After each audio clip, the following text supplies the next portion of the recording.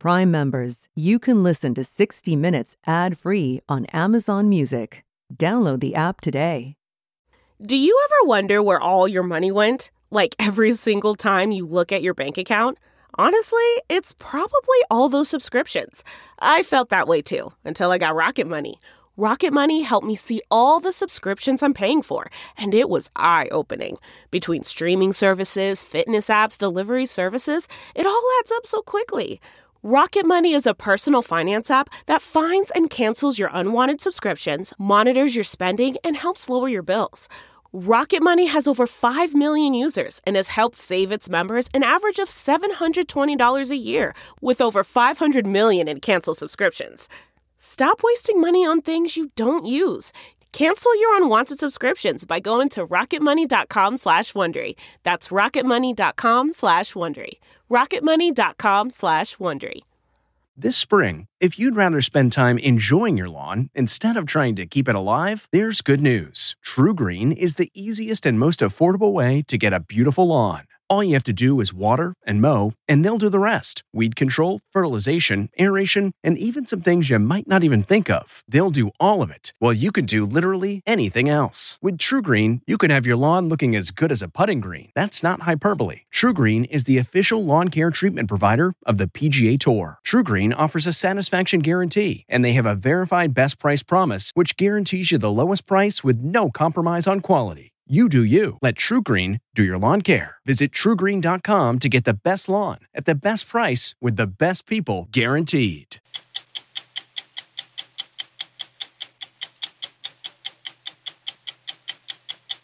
I wouldn't really call what's happened now an investigation. It's essentially a highly chaperoned, highly curated study tour. Study tour? Study tour. Everybody around the world is imagining this is some kind of full investigation.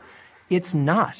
This group of experts only saw what the Chinese government wanted them to see. More than a quarter of cities and counties across America say they have fended off an attack on their essential computer networks.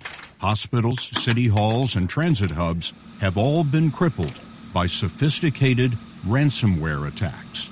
Cybercrime has really become a way of life and connected to everything we do and really every crime we see. At what point does this ransomware come to our phones? I think it's already on the doorstep for that. The living world is a unique and spectacular marvel. In his stunning film, Sir David Attenborough celebrates nature's wonders while warning against humans overrunning the natural world itself.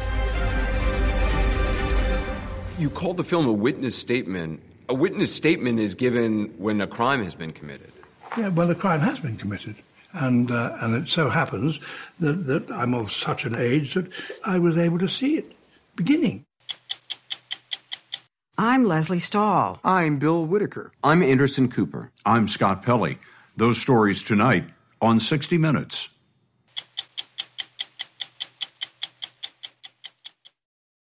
Achieving a gorgeous grin from home isn't a total mystery with Byte Clear aligners. Just don't be surprised if all of your sleuthing friends start asking, "What's your secret?" Begin by ordering your at-home impression kit today for only $14.95. Byte Clear aligners are doctor-directed and delivered to your door. Treatment costs thousands less than braces. Plus, they offer flexible financing, accept eligible insurance, and you can pay with your HSA FSA. Get 80% off your impression kit when you use code WONDERY at Byte.com. That's BYTE.com. Start your confidence journey today with Byte. In March, the World Health Organization finally released a long-anticipated and much delayed report that was supposed to be a post-mortem of an earlier trip to China by a WHO-led team of international scientists. The question, how did SARS-CoV-2, the virus that causes COVID-19, originate? Among the leading theories examined, was it accidentally leaked from a lab in Wuhan, or did it come from infected animals in a wet market there? As we first reported just prior to the inquiry's release, the WHO probe was far from comprehensive because, as it has done since the beginning of the outbreak, the Chinese government withheld information. I wouldn't really call what's happened now an investigation. It's essentially a highly chaperoned, highly curated study tour. Study tour? Study tour. Everybody around the world is imagining this is some kind of full investigation. It's not. This group of experts only saw what the Chinese government wanted them to see. Jamie Metzel, former NSC official in the Clinton administration and member of a WHO advisory committee on genetic engineering, is one of more than 24 experts, including virologists, who signed an open letter in early March calling for a new international inquiry with a return to China. The letter says the WHO team did not have the independence or access to carry out a full and unrestricted investigation, specifically into a possible accidental leak from a laboratory at the Wuhan Institute of Virology in the city where the first outbreak occurred. We would have to ask the question, well, why in Wuhan? To quote Humphrey Bogart, of all the gin joints in all the towns in all the world, why Wuhan? What Wuhan does have is China's Level 4 Virology Institute, with probably the world's largest collection of bat viruses, including bat coronaviruses. I had seen that the World Health Organization team only spent 3 hours at the lab. While they were there, they didn't demand access to the records and samples and key personnel. That's because of the ground rules China set with the WHO, which has never had the authority to make demands or enforce international protocols. It was agreed first that China would have veto power over who even got to be on the mission. Secondly, and WHO agreed to that. WHO agreed to that. On top of that, the WHO agreed that in most instances, China would do the primary investigation and then just share its findings with these international experts. So these international experts weren't allowed to do their own primary investigation. Wait, you're saying that China did the investigation and showed the results to the committee and that was it? Pretty much that was it. Not entirely, but pretty much that was it. Imagine if we had asked the Soviet Union to do a co-investigation of Chernobyl. It doesn't really make sense. China had ruled out a lab accident long before the WHO team arrived at the airport in Wuhan on January 14th and were greeted by people in full PPE gear. The team included some of the world's leading experts on how viruses are transmitted from animals to humans. But even though there have been accidental lab leaks of viruses in China in the past that have infected people and killed at least one, no one on the team was trained in how to formally investigate a lab leak. They were there for a 4-week mission, but 2 of those weeks were spent holed up at this hotel in quarantine. Once out, they had some tense exchanges with their counterparts, a team of Chinese experts, over their refusal to provide raw data. Are you getting the access you need?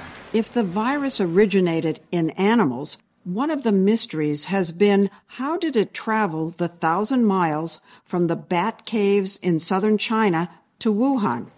The WHO team thinks it found the answer. What we found as part of this WHO mission to China is that there is a pathway. Peter Daszak, a member of the WHO team and an expert on how animal viruses jump to humans, has worked on previous viral outbreaks, including in China. He says the pathway leads not to the lab in Wuhan, but from wildlife farms in southern China directly to the wet market in Wuhan, the Huanan seafood market. The theory is that somehow that virus got from a bat into one of these wildlife farms, and then the animals were shipped into the market, and that they contaminated people while they were handling them, chopping them up, killing them, whatever you do before you cook an animal. Wild animals? Yeah. Like what? They're traditional food. Civets, these are like ferrets. There's also an animal called a ferret badger. Rabbits, which we know can carry the virus, those animals were coming into the market from farms over 1,000 miles away. Were you able to test any of the animals found in the Wuhan market for the virus?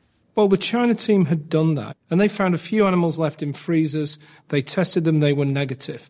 But the fact that those animals are there is the clue. But there's no direct evidence that any of those animals were actually infected with the bat virus.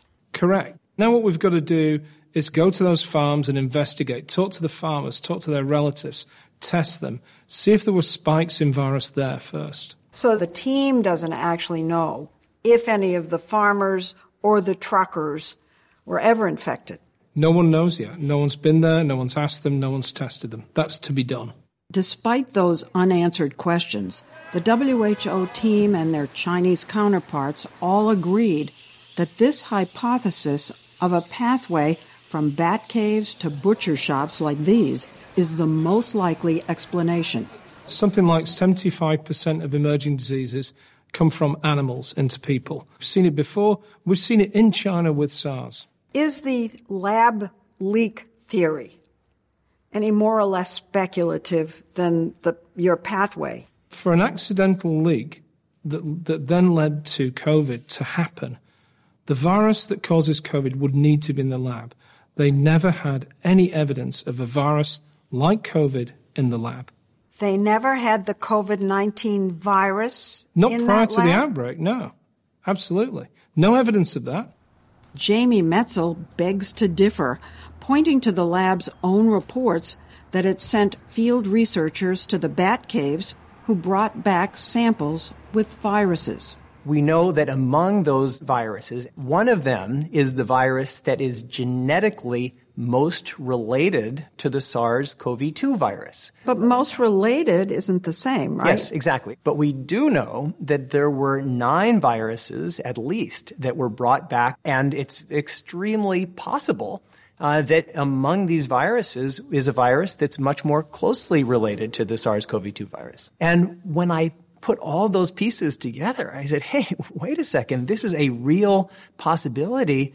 We need to be exploring it. The pathway that Peter Daszak and the team have come up with, now that sounds plausible. Oh, it's certainly plausible. Very seriously plausible. No, it is plausible. Let's just say that theory is correct. You would have had an outbreak perhaps in southern China where they have those animal farms. You may have seen some kind of evidence of an outbreak along the way. And there wasn't? There wasn't. But listen, your theory is also full of holes. I wouldn't say it's full of holes, but it's incomplete. That's why we need access to the data in order to prove one hypothesis for another.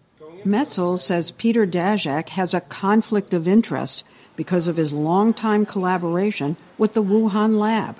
I'm on the WHO team for a reason. And, if you're going to work in China on coronaviruses and try and understand their origins, you should involve the people who know the most about that. And for better or for worse, I do. He says the team did look into the leak theory during a visit with lab scientists and deemed it extremely unlikely. We met with them. We said, do you audit the lab? And they said, annually. Did you audit it after the outbreak? Yes. Was anything found? No. Do you test your staff? Yes. No. But you're just taking their word for it. Well, what else can we do? There's a limit to what you can do, and we went right up to that limit. We asked them tough questions. They weren't vetted in advance, and the answers they gave we found to be believable, correct, and convincing. But weren't the Chinese engaged in a cover-up? They destroyed evidence. They punished scientists who were trying to give evidence on this very question of the origin. Well, that wasn't our task, to find out if China had covered up the origin issue. No, I know. I'm just saying, doesn't that make you wonder? We didn't see any evidence of any false reporting or cover-up in the work that we did in China. Were there Chinese government minders in the room every time you were asking questions? There were Ministry of Foreign Affairs staff in the room throughout our stay. Absolutely. They were there to make sure everything went smoothly from the China side. Or to make sure they weren't telling you the whole truth and nothing but the truth. You sit in a room with people who are scientists, and you know what a scientific statement is, and you know what a political statement is. We had no problem distinguishing between the two. Speaking of political statements, a thing called the China virus. Geopolitics loomed over the inquiry with some tit for tats. Beijing said COVID-19 originated in the U.S. The Trump administration accused China of a cover-up. There was a direct order from Beijing to destroy all viral samples, and they didn't volunteer to share the genetic sequences. Matt Pottinger, the then Deputy National Security Advisor, quoting from declassified intelligence information, says Beijing also hid that several researchers at the Wuhan lab had come down with COVID-like symptoms, and that the Chinese military was working with the lab. There is a body of research that's been taking place conducted by the Chinese military in collaboration with the Wuhan Institute of Virology, which has not been acknowledged by the Chinese government. We've seen the data. I've personally seen the data. Why the military? Why were they in that lab? We don't know. It is a major lead that needs to be pursued by the press, certainly by the World Health Organization. Beijing is simply not interested in allowing us to find the answers to those very pertinent questions. What the U.S. government does know, he says, is that the Wuhan lab director published studies about manipulating bat coronaviruses in a way that could make them more infectious to humans. And there were reports of lax safety standards at the lab. They were doing research specifically on coronaviruses that attach to the ACE2 receptors in human lungs, just like the COVID-19 virus. Is that a smoking gun? No, it's circumstantial evidence, but it's a pretty potent bullet point when you consider that the place where this pandemic emerged was a few kilometers away from the Wuhan Institute of Virology. The lack of transparency has led to widespread criticism of the WHO for agreeing to China's demands. The one thing that I wish that the WHO had done is to pick up their megaphone and start screaming through it to demand that China be more transparent, that it open its border to allow American CDC officials and other experts from the WHO and around the world to come investigate and to help. After 18 months and 3.5 million deaths worldwide, it was hoped the team would provide some clarity on the origin of COVID-19. But the exercise ends with even more questions than it began with.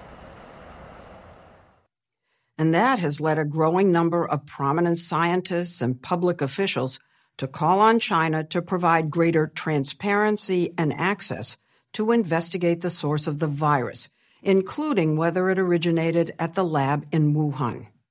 But China is digging in, saying it considers the investigation in its country complete, and that any further inquiry should focus on other countries, including the United States. Last month, President Biden ordered U.S. intelligence agencies to redouble their efforts to investigate how and where COVID-19 first emerged.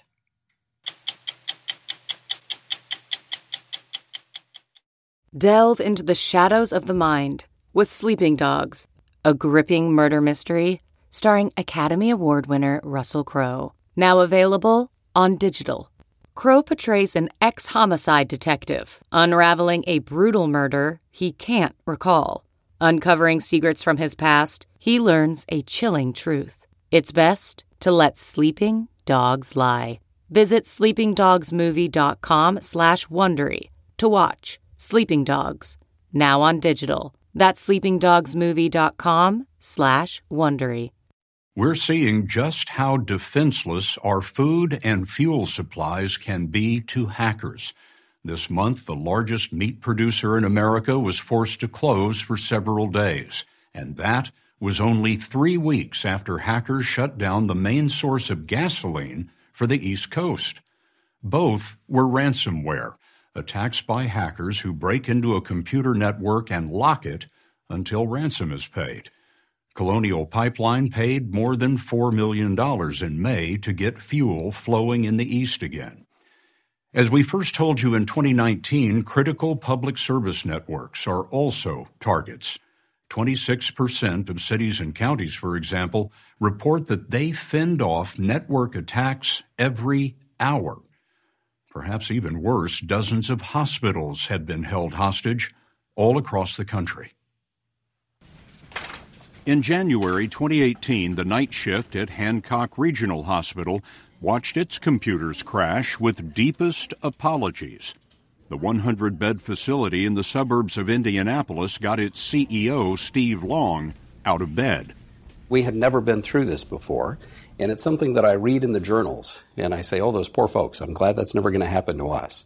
But when you come in and you see that the files on your computer have been renamed, and all of the files were renamed either we apologize for files or we're sorry. And there was a moment when I thought, well, maybe they're not so bad. They said they were sorry. But in fact, they had encrypted every file that we had on our computers and on the network. Well, the ER, as we have said, still had all... Long told 911 to divert emergency patients to a hospital 20 miles away. His staff turned to pen and paper. Nothing electronic could be trusted. This is a ransomware, so this is a virus that has gotten into the computer system. Would it have the ability to jump to a piece of clinical equipment? Could it jump to an IV pump? Could it jump to a ventilator? We needed a little time just to make sure about that. But time was a luxury not offered in the ransom demand. Your network has been encrypted. If you would like to purchase the decryption keys, you have 7 days to do so, or your network files will be permanently deleted. And then it gave us the amount that we would need to pay to get that back. And that came to? About $55,000. That was the same price demanded of the city of Leeds, Alabama, 3 weeks after Hancock Hospital. Mayor David Miller was surprised his town of 12,000 would be a target. Not much to notice in Leeds, at least not since Charles Barkley graduated from the high school. I didn't know that this malware attack was actually a ransomware attack. As soon as we found that out, that took it to a little different level. How do you mean? Well, it was going to cost us some money. Like the hospital, the city of Leeds was cast back into the age of paper. No email, no access to its personnel files or financial systems. Can all companies and local governments expect to be attacked? I think everyone should expect to be attacked. The FBI's Mike Chrisman says cyber crooks know governments and hospitals are likely to pay because they can't afford not to. Until a promotion, Chrisman was in charge of the FBI's cybercrime unit. You're waiting for the day that somebody says we have the 911 system held hostage in a major city and we need $10 million today. I hope that day never comes, but I think we should prepare for that possibility. Chrisman says in 2017, 1,700 successful ransomware attacks were reported, but he figures that's less than half. Most businesses, he says, would rather pay than admit they were hacked. I'm aware of one ransomware variant that affected all 50 states that had some $30 million in losses and over $6 million in ransom payments. I would tell you that the losses are very significant and easily approach $100 million or more just in the United States. That ransomware variant he's talking about is the one that held Hancock Hospital hostage. It's called SamSam, after one of its file names. Experts told Steve Long SamSam is unbreakable. There was nothing that we could do to unlock those files. Our only choice was to wipe the system and hope that we had backups, or to purchase the decryption keys. To pay the ransom. Indeed, that is exactly what that means. But SamSam had infected the hospital's backup files. The FBI advised Long not to pay, but after 2 days, after his staff filled out 10,000 pieces of paper, he paid the ransom. The crooks demanded digital money, known as Bitcoin. Ransomware is possible only because Bitcoin is so difficult to trace. Mayor Miller held out 2 weeks before he paid his Bitcoin ransom after a little bargaining. I just had to grit my teeth and realize that this was a business decision, and that was the way to do it. So they asked for 60 and you paid 8. How did you get there? Well, I got a degree in finance. Actually, our city inspector and our city clerk let them know that, hey, you're dealing with a very small town here. That's a lot of money to us, and we think we can scrape together $8,000. The thieves were honorable In Leeds, at Hancock Hospital, and in many cases, the ransom buys decryption keys that actually work. The crooks need credibility to keep the ransoms flowing. Did you ever find out? Never. Who they were or where they were? No. Wouldn't you just love to know? Wouldn't I love to know? Leeds may have been hit by one of the many ransomware variations that simply scan the internet blindly, looking for vulnerable networks wherever they may be.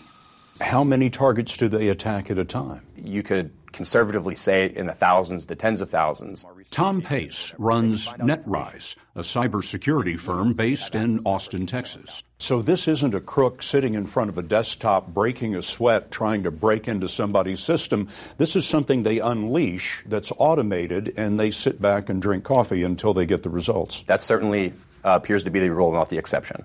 Making the coffee may be the hard part. Pace showed us a website that offers ransomware for rent.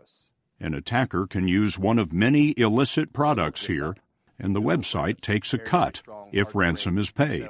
And something else that's interesting here is they actually provide you with basically a chat room where you can ask questions to the people who maintain this architecture for you. Frequently asked questions for criminals. Exactly.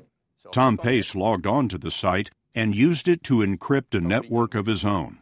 So all of the files that are on this system have now been successfully encrypted. So this took you just slightly over 5 minutes, and you didn't write a single line of code. Correct. Off the shelf. Off the shelf. Ready to go. Pace told us ransoms are typically modest, like at Hancock Hospital or Leeds, Alabama, $50,000 or so. If you're asking for millions from everybody, that's just, everybody doesn't have millions to pay, right? So finding that sweet spot and sticking to it has worked well. And that's why the same ransom was asked of little Leeds, Alabama, and great big Atlanta. Correct. The city of Atlanta has experienced a ransomware cyber attack. 3 weeks after Leeds, Sam slipped into Atlanta City Hall. Howard Shook is a councilman and chair of the Finance Committee. 911 was up and running, but for a while the police did not have the ability to do computer checks on license plates and, cars they were pulling up on and that kind of thing, which was a concern. What else crashed? The court system went down, which was a major inconvenience for the thousands of people cycling through municipal court. Sam demanded $50,000, but Atlanta refused to pay. Instead, the city spent $20 million to recover on its own. It took months, and 7 years of police dashcam video was never recovered. Why did you think paying was a bad idea?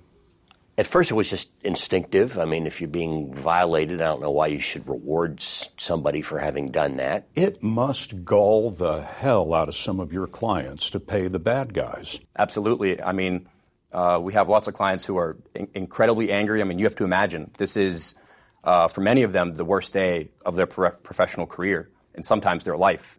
A day made even worse by the occasional high-end ransom. Pace told us one of his clients paid almost $1 million. Another paid up after receiving this threat. Would it not be a shame if we leaked all of your internal data about your clients and customers?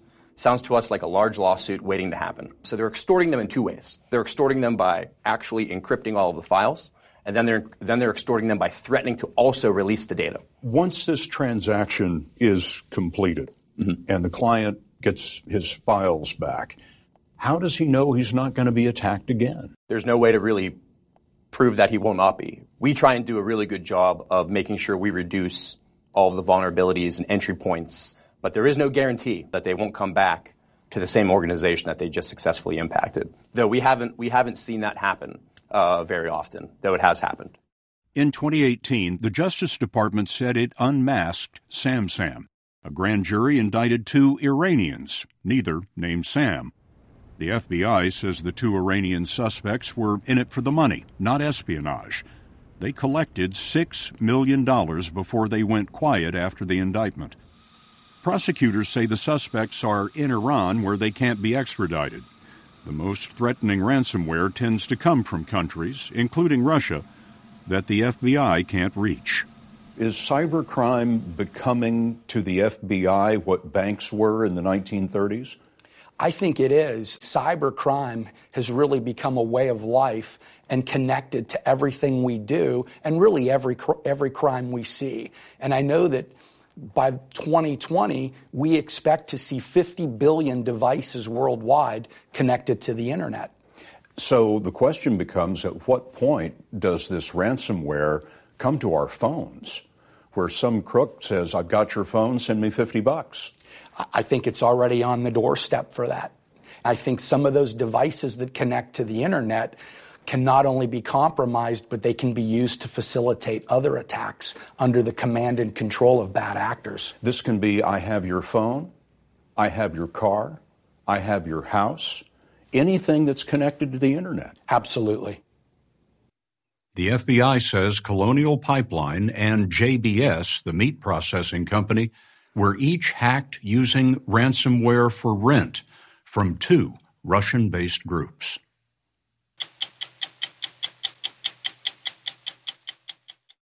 For nearly 70 years, Sir David Attenborough has been exploring the planet, taking hundreds of millions of television viewers on eye-opening journeys through the natural world.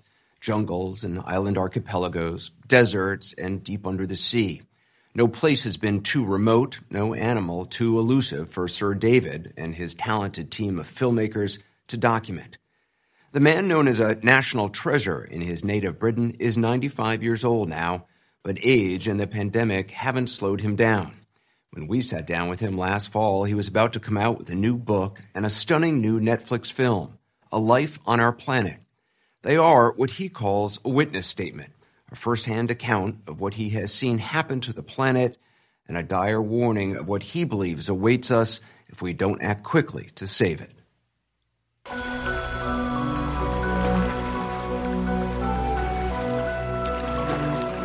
The living world is a unique and spectacular marvel. In this film, Sir David Attenborough's voice is the same, sonorous and soulful, reassuringly familiar. Dazzling in their variety and richness. But his message is uncharacteristically alarming. The way we humans live on Earth is sending it into a decline. Human beings have overrun the world. We're replacing the wild with the tame. Our planet is headed for disaster. You call the film a witness statement. A witness statement is given when a crime has been committed. Yeah, well, a crime has been committed. And it so happens that I'm of such an age that I was able to see it beginning. And so it isn't that I enjoy saying doom, doom, doom. On the contrary, I'd much rather enjoy it. I'd take thrill, excitement, pleasure, joy, joy, joy, joy. But if you've got any sense of responsibility, you can't do that. Sir David spoke to us via Zoom near his home in London, where he'd been living in isolation due to the pandemic. I imagine you living in a house full of things that you have collected from travels around the world, a sort of cabinet of curiosities. Well, that is true, in a sense. And certainly I've got a cellar full of rock, lots of rocks. And sometimes you pick it up and you say, good Lord, what on earth is this? Or indeed, why on earth would I bother to pick this up? He studied geology and zoology in college and was working as a producer at the BBC in 1954 when he convinced his bosses to let him loose and start traveling the world. He was just 28 years old. Wherever I went, there was wilderness. Sparkling coastal seas. Vast forests. Immense grasslands. You could fly for hours over the untouched wilderness. It was the best time of my life. David Attenborough became a household name in 1979 with his groundbreaking BBC series Life on Earth, which was seen by an estimated 500 million people worldwide. I know it sounds like a publisher's slogan, but it is the greatest story ever told. It's a story of how life developed on this planet and led to you and me sitting here talking across an ocean. Viewers were drawn in by Attenborough's enthusiasm and sense of wonder. This was his first filmed encounter with endangered mountain gorillas in Rwanda. It was really very unfair that man should have chosen the gorilla to symbolize all that is aggressive and violent, when that's the one thing that the gorilla is not, and that we are. I remember it very vividly. They ended up, two of them, sitting on me, two of the babies sitting on me. Was I alarmed? Was I frightened? Was I concerned that the mother of those two baby chimps was going to turn on me? Not at all. Not for a microsecond. It was the biggest compliment I can remember receiving. You were being accepted into that family. And it was unforgettable. Unforgettable moments in the wild is what Sir David Attenborough has become known for. Boo! There's barely a corner of the earth he hasn't been to, or a species he hasn't shown us in a new way.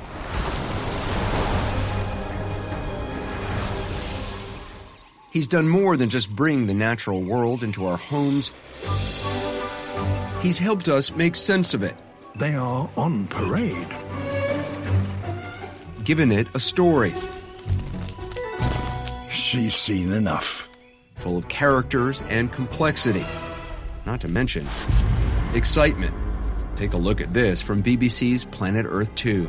A snake's eyes aren't very good. So if the hatchling keeps its nerve, it may just avoid detection. I saw that on a plane, and I started talking to the person next to me in my seat, saying, "You have to watch this. This is extraordinary." They thought I was crazy. Well, I mean, it's the job of a narrator for natural history films is a bit of a doddle. I mean, a bit of a doddle? A bit of a piece of cake. How's that? It's really pretty easy because the animals are so fantastic. Sir David has always been an animal advocate. In the early 1960s, he was a founding member of the World Wildlife Fund. But in his films, he rarely focused on the destruction of their habitat or climate change. You were skeptical of climate change. I think that's interesting because I think it makes your warnings now all the more powerful. Yeah, certainly so. And if you're going to make a statement about the world, you better make sure that it isn't just your own personal reaction. And the only way you can do that, is to see the work of scientists around the world who are taking observation as to what's happening to temperature, what's happening to humidity, what's happening to radioactivity, what's happening ecologically. You've said that climate change is the greatest threat facing the planet for thousands of years. Yes. Even the most awful things that humanity has done and so-called civilizations have done pale to significance when you think of what could be around the corner unless we put ourselves together. Deserts in Africa have been spreading. There could be whole areas of the world where people can no longer safely live. The hottest temperatures yet recorded in Death Valley, and yet we are such optimists that we say we go to bed at night and say, oh, well, that was exceptional. Gosh, that was interesting, wasn't it? That was the highest temperature. Good Lord. Oh, well, that's the end of that. Not at all. Wait another few months. Wait another year. See again. Over the years, Sir David has repeatedly visited Australia's Great Barrier Reef. Now, coral reef is one of the most dramatic and beautiful and complex manifestations of life you can find anywhere. But on his last trip, he was stunned by what he saw. And we went on this reef, which I knew, and it was like a cemetery, because all the corals had died. They died because of a rise in temperature and acidity. There are still people who are going to see this and say, well, look, it's not that bad, and who are these people who are saying and technology will evolve to come up with some sort of a solution that we can't even imagine. No. We live in a finite world. Ultimately, we depend upon the natural world for every mouthful of food that we eat, and indeed every lungful of air that we breathe. I mean, if it wasn't for the natural world, the atmosphere would be depleted from oxygen tomorrow. If there were no trees around, we would suffocate. I mean, and actually, In the course of this particular pandemic that we're going through, I think people are discovering that they need the natural world for their very sanity. People who've never listened to the bird song are suddenly thrilled, excited, supported, inspired by the natural world. And they realize that they are not apart from it. They are part of it. So by saving nature, we are saving ourselves? Oh, without question. You say in the film, we're not just ruining the world, we've destroyed it. Is it that far gone? It's not beyond redemption. Redemption, he says, depends on a complete shift to renewable energy and an end of our reliance on fossil fuels. The fossil fuel industry does not want the world to move off fossil fuels. No, it doesn't. But in fact, we know ways in which we can get from the sun up there just a tiny fraction of the amount of energy that sprays on this earth 24 hours a day, one way or another, for nothing. If we could solve the problems of storage and transmission, the world is ours. We have all the power we need. Why should we go on poisoning life on Earth? It sounds simple when you say it. So it is. Sir David also wants to see what he calls a rewilding of the planet, giving plants and animals on land and in the ocean time and space to bounce back. The World Wildlife Fund says that 2/3 of the Earth's wildlife has disappeared in the past 50 years. Repopulation of the oceans can happen like that in a decade, if we had the will to do it. But we require everybody to agree that.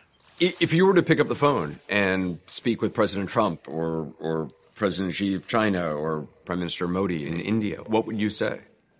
I would say that the time has come to put aside national ambitions and look for an international ambition of survival.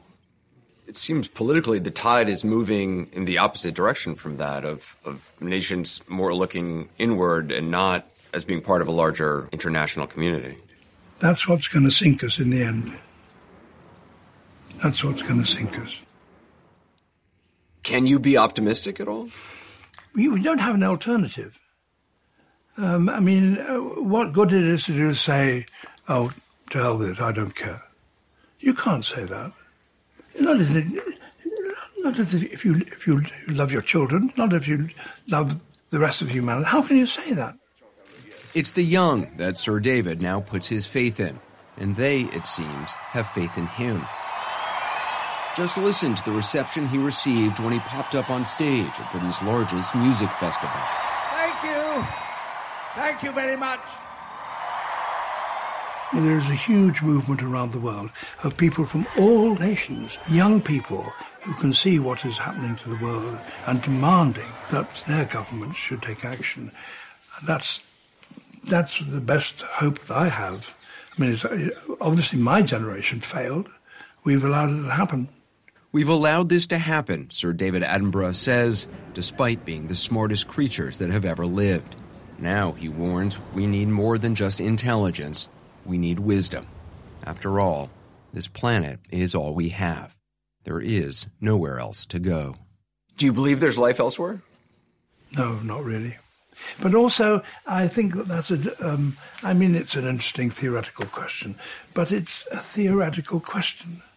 Why would I want to go and live on the moon when I've got this world of badgers and thrushes and jellyfish and corals? Why would I want to go and live in the moon? Because there's nothing else there but dust. I'd say, well, thank you very much. I'll stay where I am and watch hummingbirds.